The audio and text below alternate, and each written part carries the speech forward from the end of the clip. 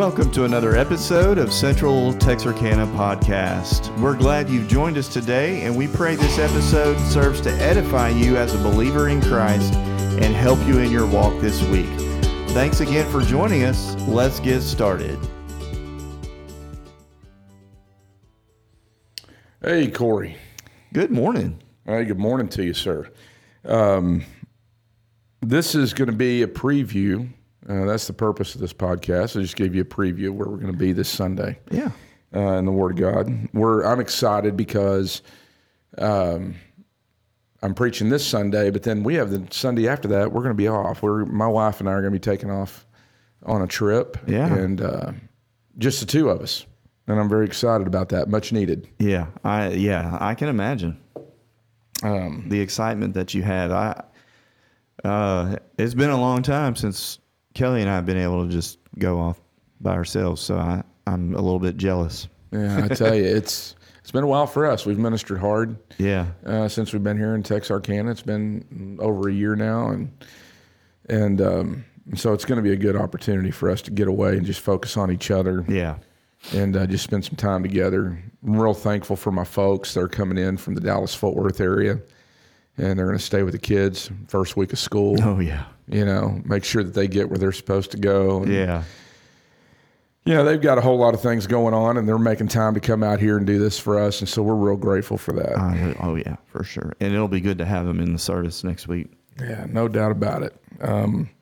So speaking of the sermon this upcoming week, we are going to be in Ephesians chapter 2, folks, and so you can be reading ahead of time. We're going to be in verses 11, and I think with the Lord's help, we're going to get down to verse 18 this week.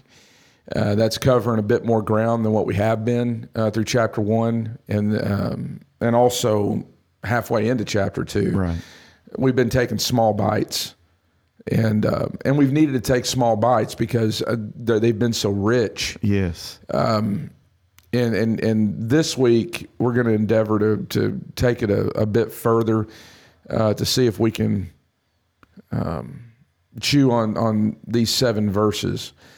But the picture that we have here that we're going to talk about and this Sunday that I think is so important for us all, Cory, is we have been. It says further up in chapter 1, he acknowledges to the Ephesians. He says, "You have been included with Christ," and the second half of this chapter 2 is speaking to the Gentile relationship to the gospel, right?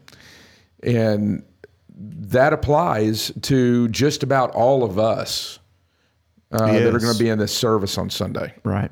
Or that will listen. We have been included with Christ. What is our relationship to the gospel as it relates to the law? And we're going to talk about the peace that we can have in knowing that Jesus Christ has satisfied the wrath of God for those he has chosen in the Gentile population. Right. And that's such a comforting idea right there. Yeah. That we have that assurance. I had an uncle that years ago, my nanny asked him if he was saved when he got married into the family, and my nanny asked him if he was saved, and he's Jewish, and he said I'm not saved. He said I'm chosen. And it was an interesting remark, right, that he made. But we know that that's not accurate, right? To the text. But the point being is that people have been chosen, both Jew and Gentile. Yes. And there's proof of that all throughout Scripture. And we saw it in Ephesians chapter 1 heavily. Yes. And setting the framework for the rest of this book. And so the focus is going to be, as the focus of the book is largely on the Gentile. This is going to be a big focus this week, but not just getting wrapped up in Jew versus Gentile, but just being wrapped up in the peace that we can have in knowing that we have a relationship with Christ. Right. And so one of the, it closes out in verse 18. It says, "For through him we both have access to the Father by one Spirit." Yes. And that's going to be a big point coming up this Sunday. Yeah. Is we have access to the Father. Isn't that amazing? Yeah. Isn't that by one Spirit? Right.